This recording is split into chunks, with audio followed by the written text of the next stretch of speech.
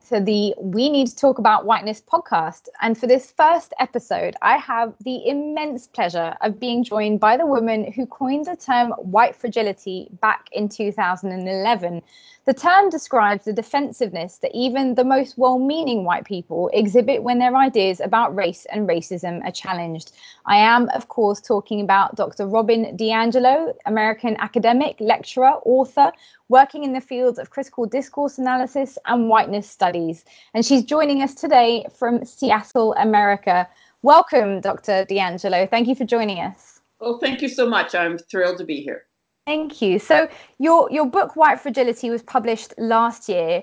Can you tell us a little bit about it, just for anyone who hasn't heard about it? And also, how has it been received? Well, I published an article in 2011. This was an academic article in an academic journal, which meant it wasn't very accessible to anyone outside of academia. But it did go viral, and it went viral internationally.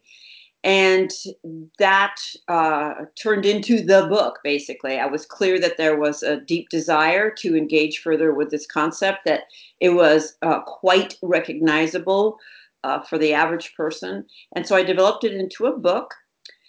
I knew that there would also be an audience for the book because there was such an audience for the article.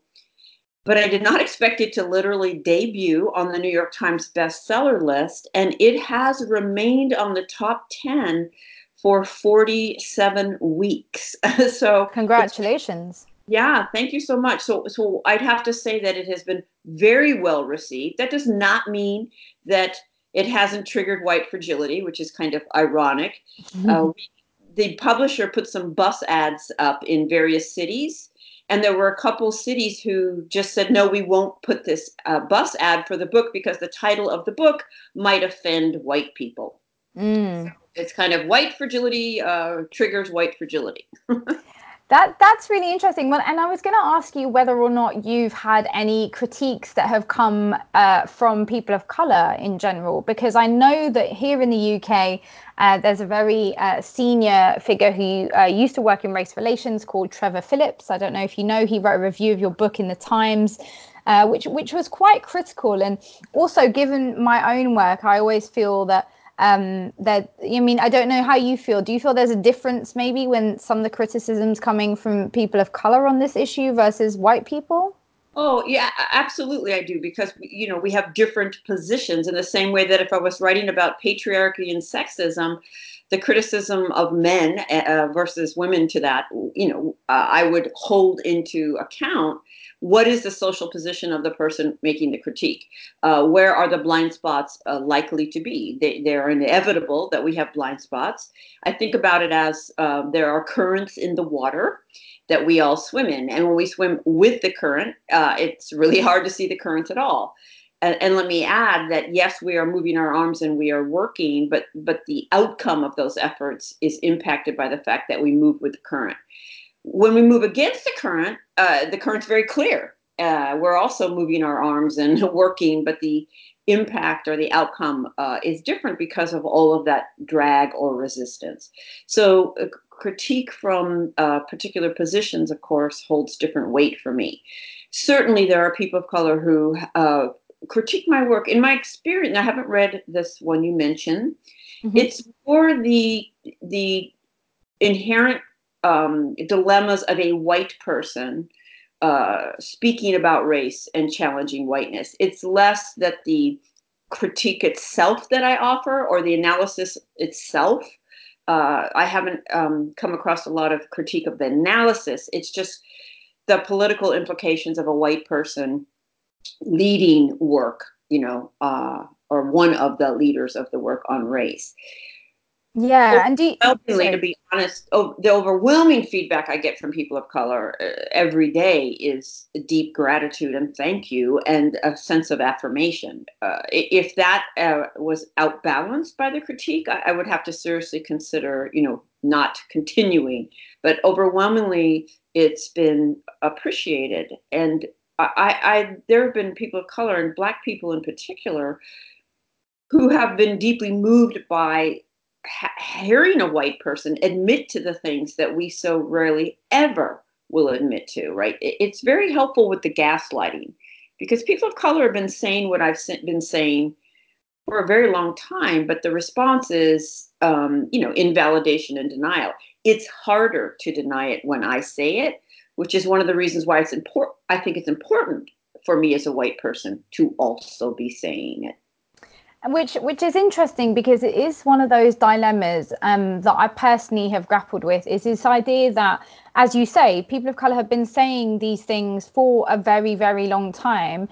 And the fact that sometimes they can only be audible and intelligible when it's a white person saying them, could that in itself, I've heard a critique, consolidate forms of white supremacy? The fact that we're still having to use a white vehicle for a message which should really be able to be heard from Black and brown voices. Well, it's a little bit like colorblindness, right? Like, wouldn't it be wonderful if we were in a world where we really could be colorblind, but we don't live in that world, right? Like, yes, ideally they would be heard and listened to, and they are not in the same way. So this is a dilemma, obviously, I have wrestled with. I'm very, very clear, and I also name this and transparent whenever I give a presentation, that I am centering whiteness in my work. That standing up in front of hundreds of people every day, being granted credibility and authority to my voice on race, no less, centers whiteness. And I see it as a both end, because to not use that position, that platform, that credibility to challenge whiteness and racism, for me, is to really be white, right? And I like to be a little less white. And when I say that, I don't mean more Italian American. I mean less oppressive, less silent, less oblivious and ignorant and arrogant, less participating in white solidarity. In a very curious way, whiteness stays centered by being unnamed and unmarked. So to decenter it, you have to expose it. And so, yeah, it's a mess. It's a messy situation. We're inside the master's house, as Audre Lorde says, and we're using the master's tools. And I don't think there's a clean space outside of these dilemmas. But that's how I reconcile it. It is a both end that I live with, because I can't imagine not using this position to break with white solidarity. Yeah. And on that note, I wonder what you think about some of the terminology in this conversation, because I know that from conversations around race and racism that there is a lot of debate around what is the right terminology to be using. I have some friends who like the term Black, some who hate the term people of color. How do you navigate around these issues when, to a large extent, the conversation feels like it's one in which the subjectivity of people of color is what allows them the authority to decide what terms should be used to refer to themselves? Yeah, absolutely. Well, to take an easy one, between Black and African American in my context, a survey show that it's somewhat evenly split, with more people who are of that identity preferring Black. I tend to use the terms a little bit interchangeably when I'm talking or about someone specific or to someone specific. The first thing I always ask myself is, do I need to name this person's racial identity at all? Why am I doing that? But if it's relevant to what I'm talking about, then I just try to use the terms that people ask me to use for them. There wouldn't be one term that would be right for everyone. And this is something that guides me, right? If you're going to be a public figure talking about racism, you must have a thick skin and be comfortable with a lot of criticism and a lot of feedback. So what guides me is, I couldn't possibly get it right by everyone, but I try to get it as right as I can, as often as I can, by as many as I can, and always ask myself, how do I know? In other words, where is my accountability? And I just accept that I won't get it right by everyone, but I'm paying attention. I'm incorporating, new information. Terms are changing. I've been saying people of color for a very long time, and so it's kind of a habit. but it's beginning to change to Black, Indigenous, and people of color. The acronym would be BIPOC or BIPOC. I'm trying to get more comfortable with, saying that because that's evolving. So, language is political. And so, yeah, we just have to keep up and do our best. And if for those listeners who may not be familiar with the concept of whiteness, in a nutshell, could you tell us what whiteness is and perhaps how it is that you personally became aware of your whiteness and why it became such a central theme, obviously, in your writing? Yeah, I mean, we might need to start with white supremacy, which is a loaded term for lots of people, particularly older white people, because it traditionally has referred to, someone you would imagine in a white hood, a neo-Nazi.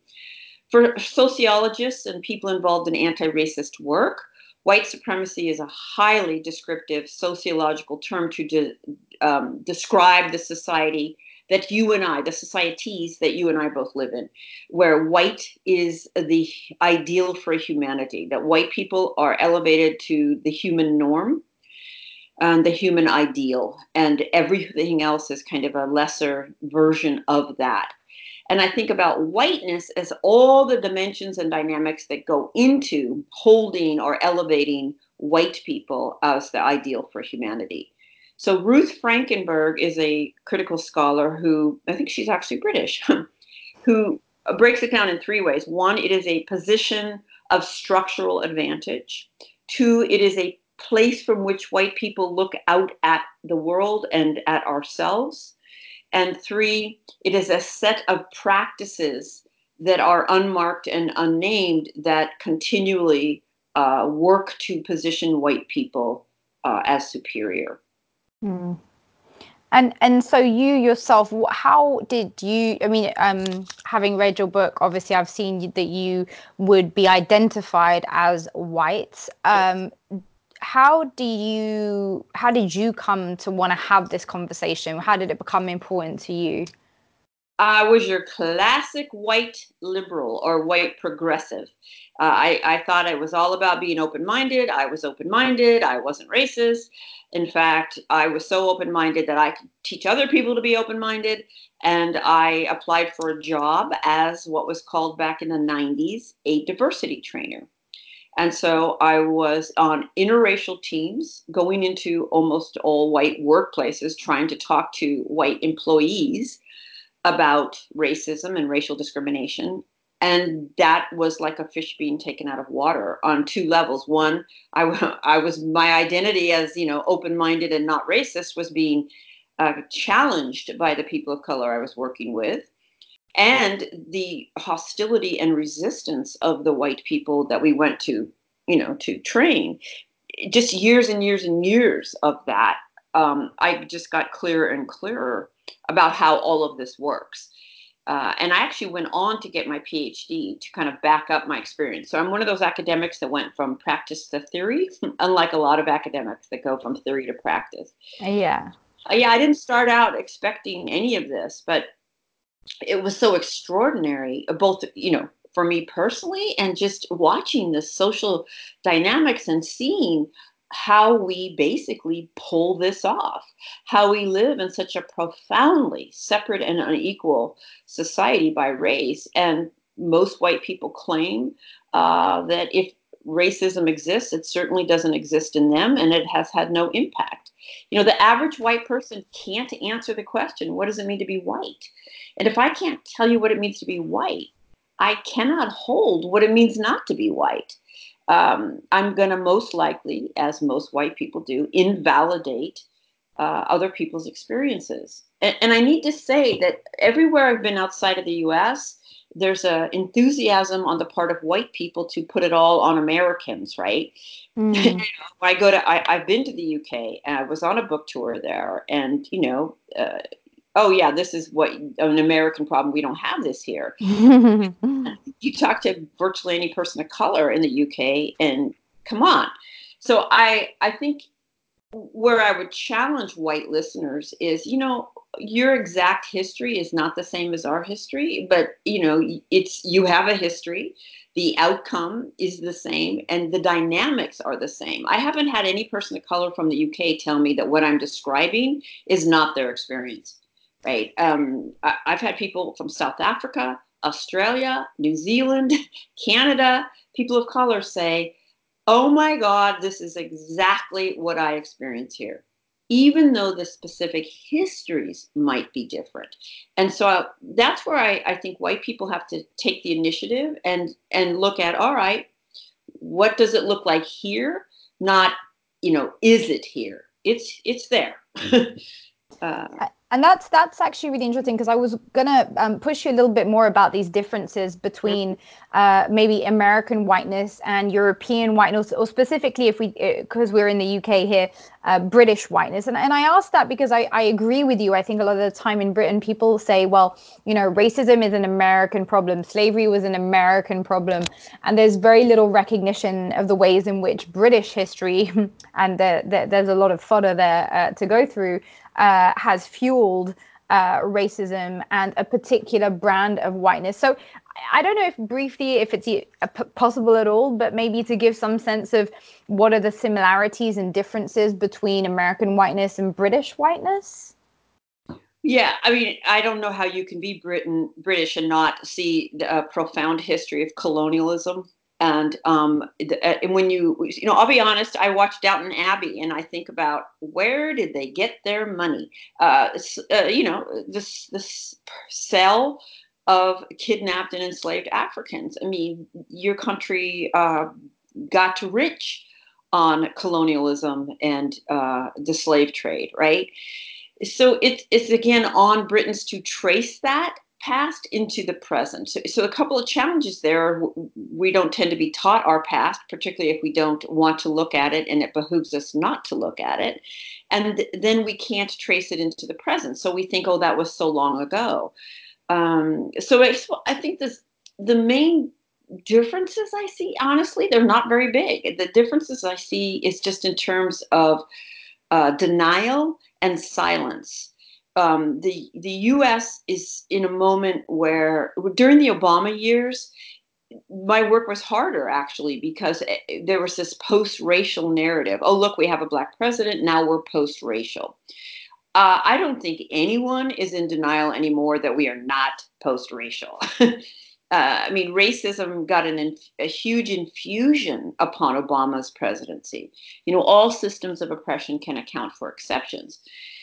So when I go somewhere like the UK, there's a little bit tighter narrative that you're post-racial, and it's all in the US, and so therefore less talking directly about it. I'm pretty direct, and those things unsettled, which is kind of funny, right?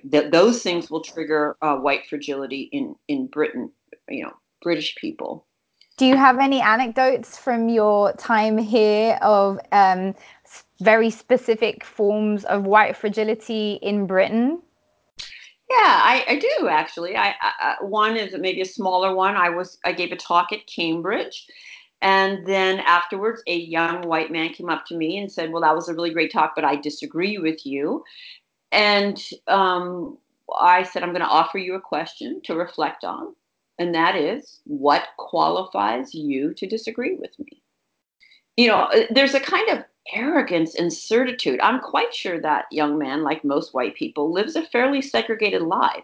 I mean, we might work around or with or walk by on the streets people of color, but I ask most white listeners who are married to open up their wedding albums and take a look. Right, our actual lives, our circles are pretty consistently segregated. And my point to him wasn't that there aren't people who aren't qualified to agree with or disagree with me. There certainly are, but I don't think he was. Like, that humility that we lose. I mean, to be blunt, I mean, I have a PhD in this area, and am internationally known. I've been writing and speaking and receiving feedback and struggling and growing for 25 years, and yet, he goes to an hour talk and feels qualified to disagree. Um, and that's a pretty common dynamic. Yeah, I would You know, imagine. Yeah.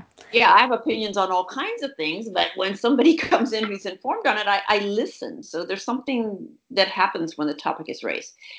Well, I was on the BBC Afternoon Live. I don't know if you saw that. That was, Oh do no, please. Yeah. Tell us about that. How did that you, go?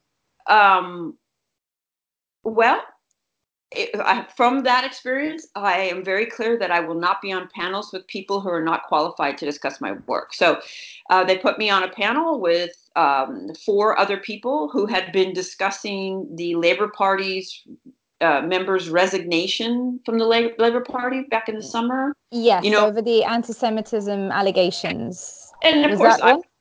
I'm not, yes, remotely qualified to weigh in on that. Again, here's an example. I mean, I might have an opinion on it, but I'm not informed.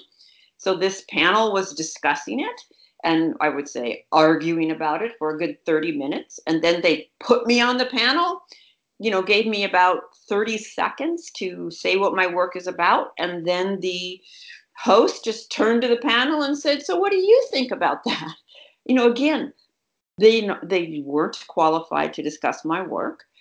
They hadn't read the book, and they'd only gone with 30 seconds, but it erupted in white fragility, particularly from the two white men Mm. who, one of them literally turned his back to me, sneered, said it was repulsive, used the word repulsive. I mean, maybe that's the way people talk in Britain, but I was kind of stunned, and went on at length about it, discounting it out of hand, and identity politics is ruining this, ruining everything. Same with the other white man. I mean, and then there was a woman of color on the panel who was trying to, support what I was saying from her experience as a woman of color. They completely invalidated her. It was so textbook. I could barely get a word in, but I wish that I had been able to say, and thank you so much for illustrating white ability. Um, So now, how do you bring people back from that? I mean, because I feel that I suppose having read your book, I really get this sense of almost like a call to action, It's like, it's time for people who are identified as white to recognize the implications of that label in terms of their responsibility towards others. But as you say, and as you've clearly experienced, a lot of people respond with rejection and refusal to engage. How do you overcome that? yeah, I mean, I'm not sure we can get where we need to go from the mainstream paradigm, which is that of what it means to be racist. So the mainstream paradigm is that a racist is an individual who consciously doesn't like people based on race and is intentionally mean to them. Yeah. If you notice people's, you know, reactions and defensiveness, it's very clear that is the average person's understanding of what it means to be racist. Individual conscious malintent across race has to be conscious. So, never mind implicit bias, has to be intentional. So never mind how much of the harm I've perpetrated across my life has been unaware and unintentional. Mm. Uh, and so if we can't let go of that and understand it as a system that we're all in and that none of us can be exempt from, and that we need to change our question from if I'm racist. If the question is if I'm racist, almost all white people are going to say no, and therefore I'm done. Um, Even in a society where we keep getting racially inequitable outcomes, right? We have to change that question from if to how. How have I been shaped by the forces of the culture I live in? What does that look like? How have I absorbed the messages that circulate 24/7, 365? And what does it look like in my life and relationships? So even listeners right now may be feeling defensive because I'm one generalizing about white people. That will definitely trigger white fragility because the ideology of individualism is very precious to white people. Although racially, only white people are granted individuality, and I have to push back against that too, right? I mean, as a Mm. sociologist, I'm quite comfortable generalizing about social life because it's patterned and consistent and predictable. I am describing a set of patterns that I think virtually everyone recognizes, even if they think it's justified to be defensive. I think that we all recognize these patterns. And then based on 25 years of research and experience, I'm offering a theory on how those patterns develop and how they function. Um, and yet, most white people can't let go of that definition that you're saying I'm bad. And if you just knew all these things about me, you'd know why I was different from any other white person. And Well, yet, go yeah. ahead. No, well, I was going to say it's very interesting because I think the issue of understanding categories is such a major part of this conversation. So just like you say, the misunderstanding around the concept of racism, but even do you find that there's a lot of misunderstanding around just the concept of race still? And I was reading an article recently in which someone was suggesting that actually because racial categories were basically completely invented and have no meaningful basis in reality or science, that actually maybe we need to be thinking about new categories, because otherwise people are still referring to these old categories, which are then cementing these divisions, which were in origin completely aleatory, but now kind of operate as a power structure. Yeah, absolutely. I mean, there is no race as we have been taught to understand it, right? But I'm not sure that would change it. Ibram Kendi is a leading scholar in race studies in the U.S. He wrote Stamped from the Beginning. And he says love and education are not going to end racism, that it's really about self-interest. And this is the question I always have to ask, and it's never failed me, is how does this function? How does this narrative versus this narrative function, right? How does this idea that to be racist means you are intentionally mean to people of a different race, how does that definition function? Well, beautifully, basically, to exempt virtually all white people from the system they're in, and guarantee that you're not going to be able to engage with concepts like implicit bias and feedback. So yes, it would be useful if we had if we were more educated on even concepts like race, and we need to do that. But I think there's something deeper going on. I see white fragility as an aspect of the sociology of dominance. I see it as the way that dominant groups maintain their positions. They make it so difficult to challenge their positions that most people just back off and don't do it. I mean, can you imagine having to argue with two very, very aggressive, assertive white men, who are debating your experience? And just because you give up doesn't mean you aren't right. um, Yeah, sure. but across power, that's a very, very difficult thing to do. And so, how do you respond to those people who, it's a very common critique. I've read it. The idea that this is just cementing identity politics, that it's kind of reducing people to very narrow labels and encouraging forms of identity which are unhelpful to kind of the idea of a common good. What's your response to the Good. identity politics critique? I would say my work is unapologetically identity politics. Mm-hmm. Um, that identity politic critique is really just let's all be colorblind. Let's all, the common good. Do we see the common good manifesting itself, or do we see vast and empirically documented disparities based on people's identities? So I think about the right to vote, right? Can you imagine if, I mean, women across many, many countries did not always have the right to vote? And if you don't name the group that doesn't have access, how are you going to get them access? So imagine, women going to men who control the institutions and were, because they're biased, by the way, women and men could both be biased against each other. But when you back men's bias with legal authority and institutional control, it's transformed. And that's my point about systemic racism. Everybody has bias. But when you back mine with legal authority, institutional control, it's transformed. And so if women went to men and said, we need the right to vote, and they said, well, why do you have to say women and men? why can't we just say everyone should have the right to vote? And then we would say, well, yeah, everyone should, but everyone doesn't. So we need to name who doesn't. And so in terms of the critique that it could reinforce racial categories, I know that one conversation I was having recently with a mixed group of people from a range of both ethnic and I would say class backgrounds, was that they felt that, using the term whiteness could reinforce some white people's sense of themselves as whiteness. And because they are not necessarily, or we, I should say, are not necessarily grappling with whiteness the way you mean it, perhaps it could end up inadvertently reinforcing a sense of white identity, which is becoming, at least, but I guess both in America and Europe, increasingly powerful as a political tool. Well, I would get back to who does it serve not to name the groups who are marginalized? Who does that serve?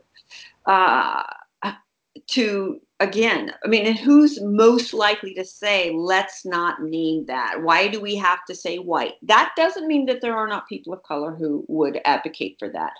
But that's also a very complicated, sensitive issue. There are a range of where people of color are at. There are differences between how people of color are racialized. Anti-Blackness cuts across all groups, including groups of color. So there's a lot. There are a lot of dynamics there. I just see over and over that white people's inability to acknowledge or understand how their race shapes their lives actually protects whiteness. So to have to name it and grapple with it and be clear that your racial position is shaping the way you come at this. I when I don't understand a piece of something, I take it to a form of oppression that I am marginalized in. So I just imagine the Me Too movement and men saying, why do you have to see yourself as women? Right? Isn't seeing yourself as women reinforcing the gender binary? It's like, Yeah. well, there is one. I mean, there is a difference, and we have to name it. And who does it serve to just gloss that over? And I want to just circle back and get this in before we end, which is Please. My voice should not be, white people's voices absolutely should not be the only voices on this topic, but they have to be a part of it in the same way that men have to speak up about misogyny and patriarchy and sexism. Can you imagine? Only women are to speak about, those dynamics. No, men need to be talking to one another because they will hear one another very differently. And white people need to be challenging each other and breaking with white solidarity. It's only one piece of the puzzle, but it's a missing piece. Yeah, and on that note, my last question I think was about a quote recently that I'd read about the African American author Tennessee Coates, who was in conversation on a U.S. Campus around the use of the word the N word in an American context. It was, and this young white college student had stood up and said, "Well, I don't think it should be used," and he sort of, I'm much more elaborately than I'm going to do now, basically said, well, I'm really sorry to break this to you, but as a white person, you've always felt like all spaces and all words and all conversations belong to you, but maybe there are spaces and there are words that you shouldn't be intruding on, and maybe this is one of them. How do you feel about that statement, that notion? Are there spaces that maybe white people should recognize that they shouldn't be intruding in? And how do you navigate those boundaries within the conversation on race? Do you stick to whiteness, or can you talk about other issues? Well, I even feel it's not my place to agree or disagree with Ta-Nehisi Coates. my respect for him is quite deep. But yes, I agree that it's not our place to use that word. Because of positionality, the impact is different. You know, people who don't want to name these things want to pretend that power is not at play, right? And that when everybody gets the exact same thing, then everything will be fair. But you know, some people need more and some people need less because power is not distributed equally. You know, when a woman says to me, "Hey, bitch," you know, and a man that says that, there it feels different. There's a different impact because there's a different history being brought to it. And I mean, part of entitlement and white privilege is that, you know, I get everything that I want, and I do not have to be held accountable to the impact of that.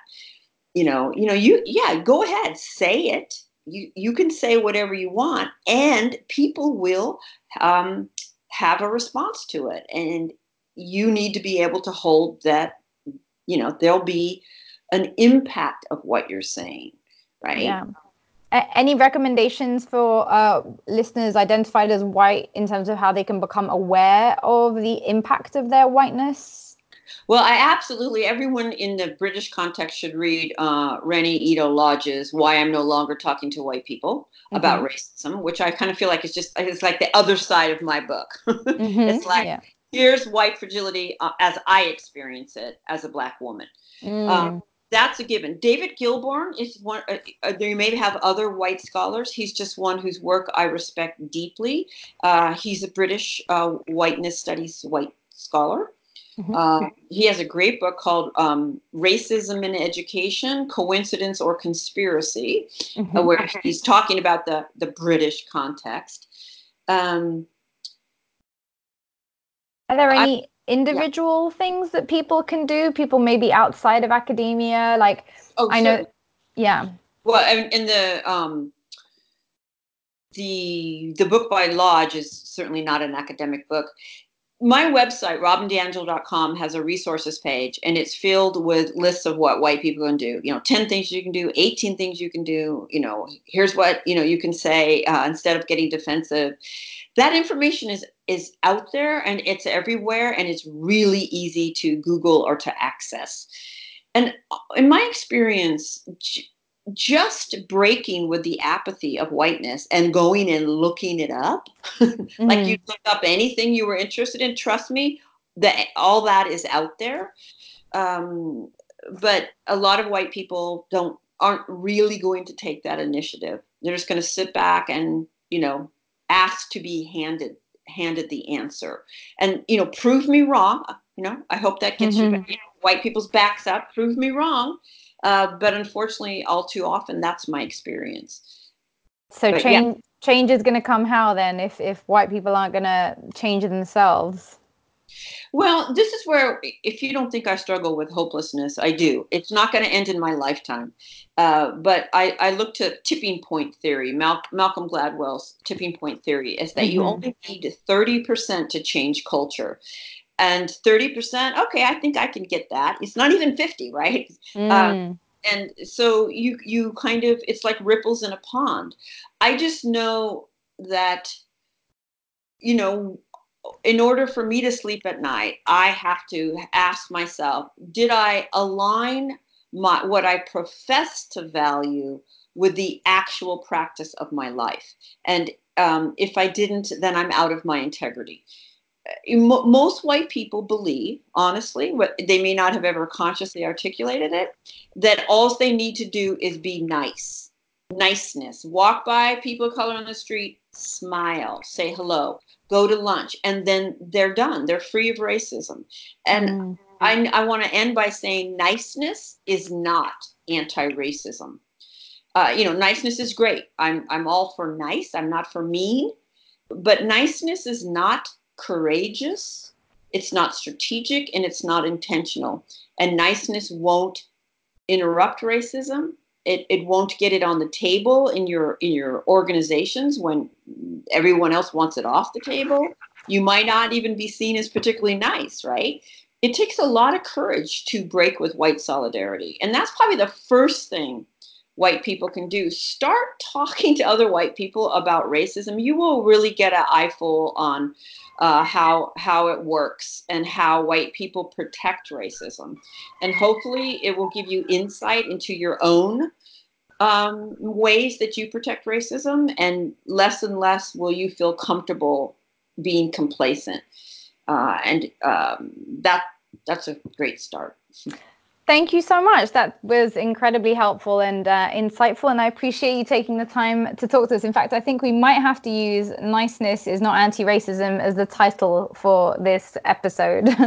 Thank you. What? Guess what? It's the title of my next book. Oh, no way. Yeah, Fantastic. so I think it's okay if you use it. I don't think it's copyrighted. Yeah, go for it. Okay. Well, thank you so much for joining us, and best of luck with the book. You're so welcome. Take care. Bye-bye. Thank you. Bye-bye.